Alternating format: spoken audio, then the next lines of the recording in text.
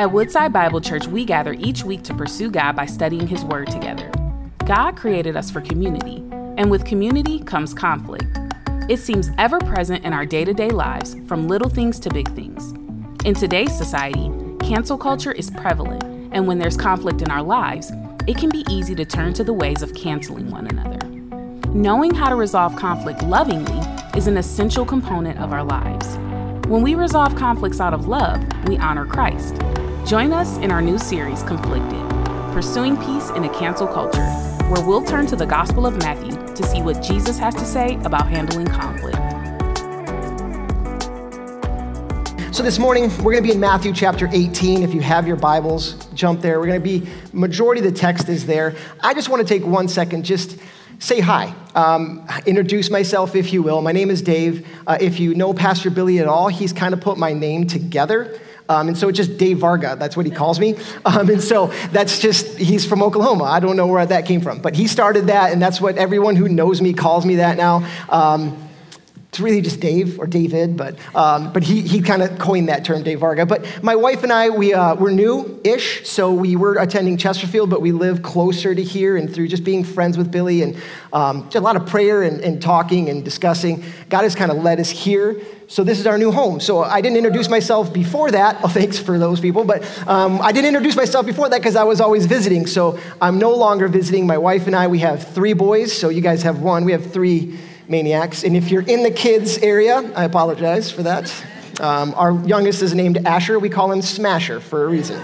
And so just want to say hi. So if I do come up to you and talk to you, I'm not being superly weird. I am weird that way, but I would just saying hi, getting to know more people. So again, Matthew chapter 18, we're going to be in verses kind of 1 through 5. And Matthew chapter 18 is one of those books of the Bible that it has a lot of verses that we've heard about before. Right? We've listened, we've heard a lot of these verses, but oftentimes it's skipped over as a whole. So over the next 5 weeks, we as a church are going to be going through systematically Matthew chapter 18. And some of the verses that you would probably know that, you've heard if you've been around church long enough, you've probably heard this: if your hand or foot causes you to sin, what do? You cut it off. If your eye, in verse 9, causes you to sin, what do? You pluck it out, right? Verse 12, if a man has 100 sheep and one goes astray, won't he leave the 99 and go find the one? Right? Verse 15, we love verses 15 and 16 because those are the verses that if you have a brother or sister who's in sin, you're to go to them by yourself and have that discussion. And if they repent from those sins, you've won your brother or sister over. If they don't, you take 2 or 3 more. And if they still don't, then you take them in front of the elders. Like, those are verses that we kind of just know. Verse 20, where 2 or more are gathered, there Jesus is also. Verse 22, the forgiveness one. How many times should we forgive? And Jesus says, I tell you, not just 7, but 70 times 7. And these are all verses that I like to say that we like to cherry pick and that we've heard about, but never in context of what chapter 18 is. And so the next couple weeks, we're going to really be putting this into context of what all these verses mean. And this morning, we're going to be talking about greatness. About greatness. What does greatness look like in the community of Christ? That's our question for the morning. But you see, what greatness looks like here versus what it looks like out in the world are 2 different things. They are polar opposites. You see, greatness out there means I will stop at nothing to get what I want. It's all about me. It's this individualistic kind of attitude. It's a me versus you, and it's not just for adults. We raise our kids that way. One of my really good friends, actually, he's my neighbor. He works at a school, and as his kids were kind of getting into the classroom more, and he was at the lunchroom watching them. He told me one day, he goes, "It's funny to watch the pecking order." Right? The kids are starting to fall in line with who the cool kids are versus who maybe aren't the cool kids. And you see this pecking order. And we feed into that as parents. We push them so hard in certain ways. In sports especially, because if you live on the 32-mile corridor, sports is king out here. Oh man, we got pitching coaches, we got batting coaches, we got kicking coaches, and we spend all week going all over the place because my kid's going to be the next Justin Verlander. And my kid doesn't even play baseball, so. but he's gonna be. But see, like we push that greatness mentality. Think of the word GOAT, the greatest of all time. Now, if you're in my generation, there's a debate going on. It's not a debate if you're from our generation of who the greatest basketball player of all times is. It's Michael Jordan. Don't ever anybody says anything other than that. The greatest of all times. Who's the greatest football player? Who's the greatest baseball player? It's the pursuit of greatness, and they'll stop at nothing to get there. You know, if you've watched this series on Michael Jordan on Netflix, man, he was a tough guy to be a teammate. He did not care. He was a bull. He would run you over if you got in his way to a championship. I remember when I was coaching basketball, it was years ago, there was a coach who, the New York Jets had called him. They called this guy named Rex Ryan. They were like, hey, we need your help. Come coach us. And after watching some film, he went to his wife and said, hey, honey, it's not working out anymore. The team needs me, and he divorced his wife. Pursuit of greatness. Stop at nothing to get there. And that's what the world teaches us. That's what greatness is. It's all about me, myself, and I. I'll do whatever it takes. And what happens is relationships fail, marriages fail, churches, it starts to infiltrate the church. And you start to see that and feel that and in here. And then greatness is starting to be pursued in church, right? Like we always want to go to the coolest church out there, don't we? Like when you listen to sermons, what do? You listen to the good guys. Like everyone knows the guys online that have little clips. And I remember listening to his sermon, and he said, I was lucky enough to be raised in a church with a pastor who you would never know his name. He was a godly man, a man of prayer, a man who pursued holiness, who held true to doctrine and theology, but you would never know his name.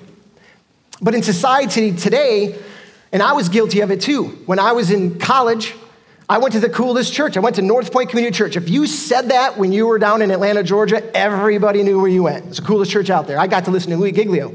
Yeah, front row. He spit on me once. That's how cool it was. Like, why do we pursue that? Like, greatness now in church is a new thing. Like, we just want, like, what happens just to the good old, humble little Bible churches anymore? They don't exist because we all want what's great. We all pursue that greatness and want to be part of that. And what we're going to see today in the text as we read is that the disciples had the same problem, that they pursued greatness much like we pursue greatness.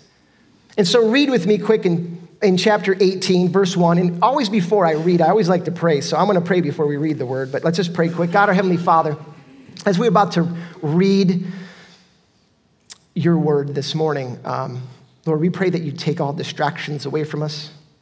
Help us just to focus on the text and to truly understand what greatness in the kingdom looks like. In Jesus' name we pray, amen. So verse 18 says this, at that time the disciples came to Jesus saying, who is the greatest in the kingdom of heaven? And calling to him a child, he put him in the midst of them and said, truly I say to you, unless you turn and become like children, you will never enter the kingdom of heaven. Whoever humbles himself like this child is the greatest in the kingdom of heaven. Whoever receives one such child in my name receives me.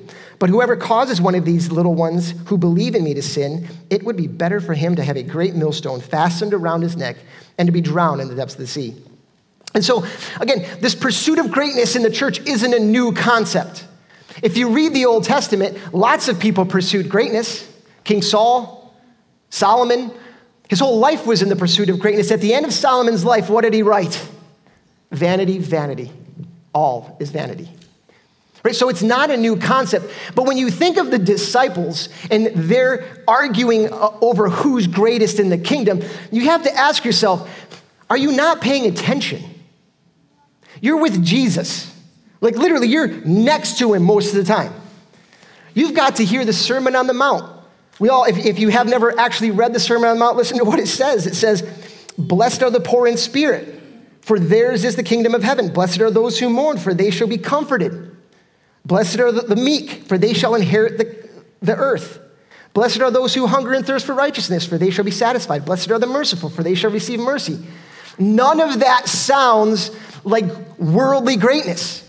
It's the exact opposite. And what you see is Jesus do all these miracles through the book of Matthew, Mark, and Luke, like all the recollections of all the things that he did. He walked on water. He fed 4,000. The disciples were there for all of it. They got to see Jesus in human form and how humble he was. And yet they still were arguing who's the greatest. And we know they were arguing about it because if you flip to Mark chapter 9, verse 33, it says this. This is Mark's recollection of the exact same story. It says this, and they came to Capernaum. When he was in the house, he asked them, what are you discussing on the way? But they kept silent. For on the way, they had argued with one another about who was the greatest. Who was the greatest? And so, you gotta sit there and think. And up to this point, you might argue that there wasn't an argument amongst themselves because they all assumed Peter was the greatest. If you think of Peter, he had probably the closest relationship with Jesus. He was the most bold, always speaking first, thinking about it later. He walked on water. None of the other disciples did that. Matthew chapter 16, what does Jesus say to Peter? Upon you, Peter, this rock, I will build my church. The other disciples don't stand a chance. But only a few verses later, Jesus begins to tell them about how he's going to be handed over to the Pharisees and he's going to be hung on the cross and he's going to have to die. And Peter stands up and says, absolutely not, Jesus. We won't let it happen. We'll fight. And Jesus rebukes him. And he says to Peter, get behind me, Satan. And so the other disciples at that moment, they realize they have a chance to be next to Jesus in the kingdom. And so they're arguing, and it's not the first time we've seen them argue, and it's certainly not the last. In fact, they argued who was greatest in the kingdom up into the point of Jesus' death. The night before the crucifixion, they were arguing who the greatest was. And what we're going to see here as Jesus starts to explain who the greatest is, it's a conflict, right?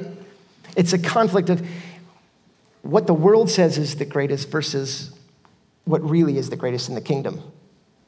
And that's the sermon series. It's called Conflicted because there's a constant conflict going on. And that conflict, hear me, it's winning.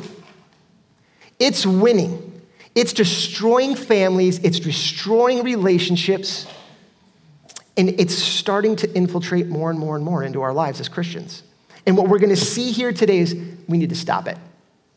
We need to stop it. And Jesus is going to explain it very well in the verses 1 through 4. He says, at this time, the disciples came to him saying, Jesus, who is the greatest in the kingdom? And calling a child, he put him in the midst of them and said, truly. And that word truly, if you read like the old King James, I love it. It says, verily, verily, I say unto you, verily, like truly, listen to what I'm saying. Pay attention to this. Unless you turn and become like a child, you will never enter the kingdom of heaven. That's tough. Unless you turn. And so what does greatness look like? It's the pursuit of dependence and not power. That's the first point. It's the pursuit of dependence and not power. It's the opposite of what the world tells us is great. It's humility. And so what Jesus is saying is turn from your sins. Turn and become like a child. And that's the salvation process of the New Testament. It's repent and believe. Turn from your sins and believe that Jesus is who he says he is and that God raised him from the dead. Those two things. And when you sit back and really read the New Testament, that's what you're going to hear over and over and over again. Repent and believe. Repent and believe. And if you've grown up in church or if you went to a church like I did, you're probably thinking like, there's a lot more to it. There's a lot more to it, right? I mean, there's obedience is one thing. Right? We got to do certain things. We got to act a certain way. We got to, right? The Bible doesn't say, obedience comes from that process. And so this is beautiful because Jesus is giving the salvation process far before Paul and Peter and James did. He's saying, turn from your ways. Repent, believe, become like a child. And that vision of a child, let that sink in for a minute. An infant, a child, is 100% dependent on his parents. It can do nothing. He can do nothing without his parents. They struggle they can't eat. They can't feed themselves. They can't dress themselves. They can't put their shoes on, right? Some of them can. My kids still struggle with it, but I've got to remind them 100 times. But they're completely dependent on their parents. And so what we see here is this humbling. It's a humility of saying, we can't do it ourselves without Jesus. So we must turn from those ways, become like a child, fully 100% dependent on God. That's what Jesus is saying. And unless we do that, we will never see the kingdom of heaven. And he's laying that out there for them. It's a humility that supersedes most anybody's humility out there. The best example of humility is Jesus himself. Turn with me to Philippians chapter 2, verses 3 through 11. It says, do nothing from selfish ambition or conceit, but in humility count others more significant than yourself. Let each of you look not only to his own interest, but also to the interest of others, having this in mind among yourselves, which is yours in Christ Jesus, who though he was in the form of God, did not count equality with God a thing to be grasped, but emptied himself by taking the form of a servant. Being born in the likeness of man and being found in human form, he humbled himself by becoming obedient to the point of death, even death on the cross. And therefore, God has highly exalted him and bestowed on him the name that is above every name, so that at the name of Jesus every knee should bow in heaven and on earth and under the earth, and every tongue confess that Jesus Christ is Lord, to the glory of God the Father. What an example. The creator of the universe coming down in human form, living a blameless life. And we know he's the creator of the universe because if you go to John chapter 1, it says, in the beginning was the Word, and the Word was with God, and the Word was God. And that's translated, in the beginning was Jesus. And Jesus was with God, and Jesus was God. And nothing was created that he did not create. The creator of the universe, human form, lived a sinless life, was handed over, was judged, tried, was beaten, and hung on the cross for our sins, for you, for me, for all who would repent and believe. He hung there for us so that we might have the relationship with God the Father. That veil was torn, the chiasm was filled in because of what he did. The pain that he endured, the physical pain, one thing, but the spiritual pain of being separated from the Father, far greater than that. Did it for you and for me. What an example that is. It's not about where we're placed, but it's the place that we need to focus on. It's our relationship with him that we need to focus on. Point number 2 is this, is that what does greatness look like in the kingdom? It's practicing loving care instead of introducing temptation. Let's read 5 and 6 here. Whoever receives one such child in my name receives me. But whoever causes one of these little ones who believes in me to sin, it would be better for him to have a great millstone fastened around his neck and to be drowned in the depths of the sea. Ooh. Now, if that's not a punch in the gut, I don't know what is. Because what he's talking about, what does Jesus mean by child? He means us. Go back a couple verses. If you want to be in the kingdom of God, you have to become like a child. So he's talking about anybody and everybody who believes in him, a Christian. And woe to those who cause them to sin. And again, hear me, the outside world is designed for that. The outside world is designed to tempt us, to cause us to sin. Right? Turn your TV on, watch commercials. Watch YouTube, there's always throwing little things out there. Walk through a store, there's temptations everywhere. And again, it's bled into the church a little bit because not only is it just talking about those big sins that we all always want to talk about, the lust and the alcohol and all those things, it's talking about some of the people that are marginalized, that don't have. the young Christians, the young in their faith, people who aren't wealthy, people who aren't cool, whatever that means when you're older. But we allow it. These cliques start to form, and you can see it in every church that you go to. And we can take advantage of people that way. And what Jesus is talking about, he's talking to you and me. Careful, brothers and sisters, that you don't cause a brother and sister to sin, that you don't take advantage of them, that you don't use them in ways that shouldn't be used. Woe to you. It would be better to have a millstone. And this isn't just some little cinder block. Let's be clear. This thing is 3,000 pounds, 1.5 ton. Can you imagine what that would be like sailing out to the middle of the ocean and having you thrown over with that? You are going down, period. And Jesus is saying it would be better for you that to happen than for you to cause one of your brothers and sisters to sin. Think about it. Anybody ever mess with one of your kids and Mama and Papa Bear come out? Oh, that happens quick, doesn't it? It's the same thing what Jesus is talking about. Mess with one of the children of God and watch out. It's better for you to die than to mess with one of them. And those are harsh words because now all of a sudden it turns. It turns on to us that we need to pay attention to what we do. People are watching. Our kids are watching us. Our relationship with God is important. So it's time to grow up a little bit. It's time to stop using excuses. It's time to put those sins to bed and start focusing on being holy. And that's the whole sanctification process. If you've ever heard the word sanctified or sanctification, there's two different forms of it.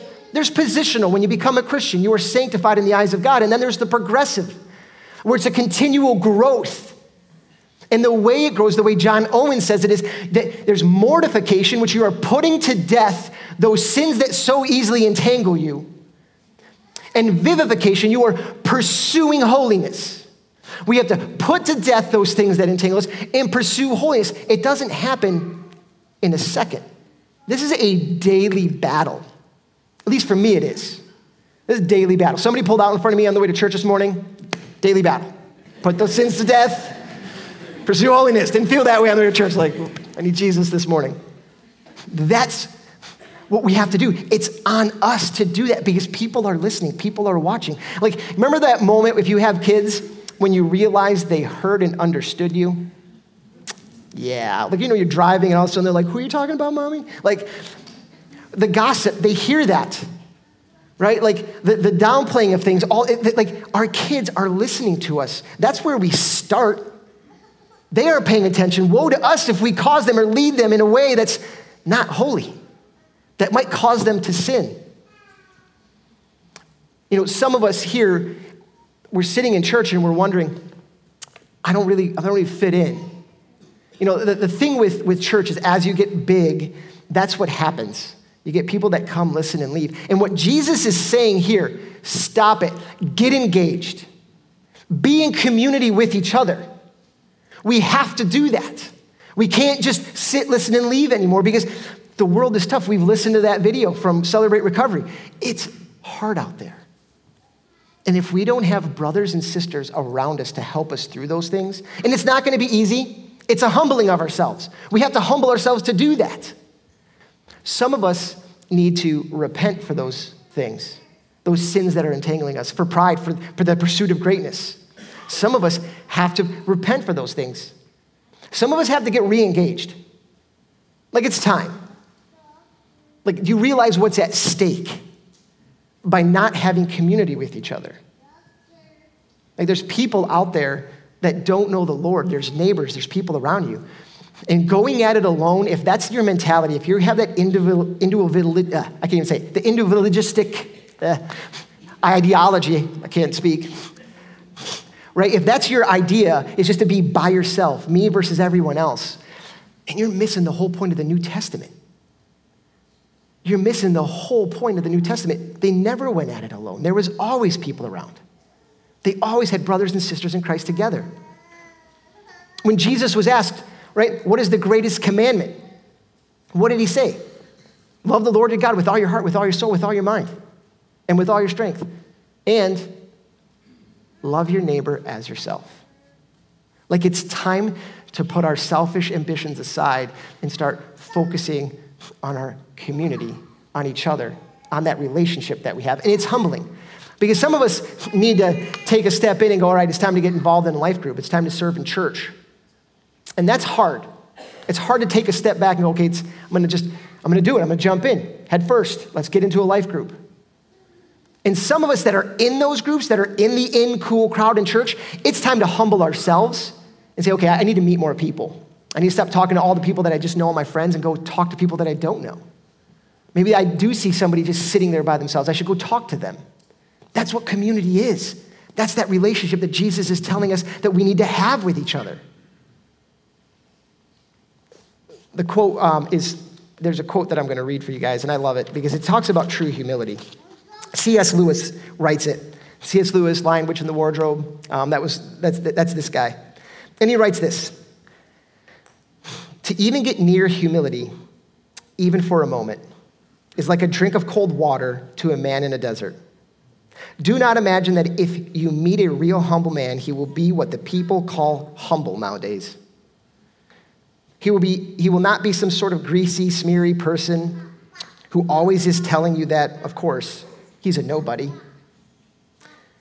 Probably all you will think about him is that he seems cheerful, an intelligent champ who took a real interest in what you had to say to him. If you dislike him, it will be because you feel a little envious of anyone who seems to enjoy life so easily. He will not be thinking about humility. In fact, he will not be thinking about himself at all. In Jesus' kingdom, greatness is defined by humility. And hear me, church, this morning, it's time. It's time to put our selfish ambitions aside, our desires, what we think is greatness. And we need to start pursuing God. Take our eyes off the horizontal, off ourselves, and put it on the vertical, and start focusing on God. And in so doing, he will help us focus on each other as a community. May we be that church. Let's pray.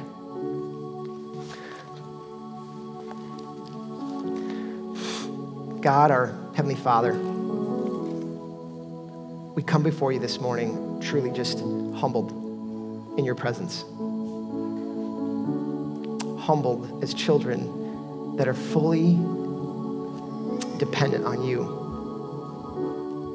Children who need you more than anything else. Lord, help us to be that church.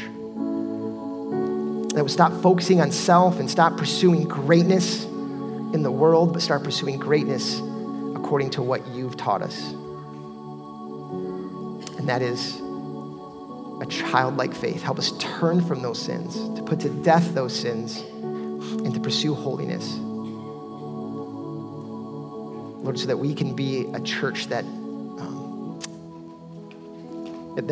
people want to be a part of, that they feel comfortable getting involved in, Lord, and it is for your glory only that we do those things. Help us be that church. In Jesus' name we pray. Amen. Thank you for joining us as we study God's Word together.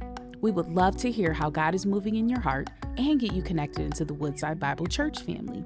Head to woodsidebible.org/connect to introduce yourself today.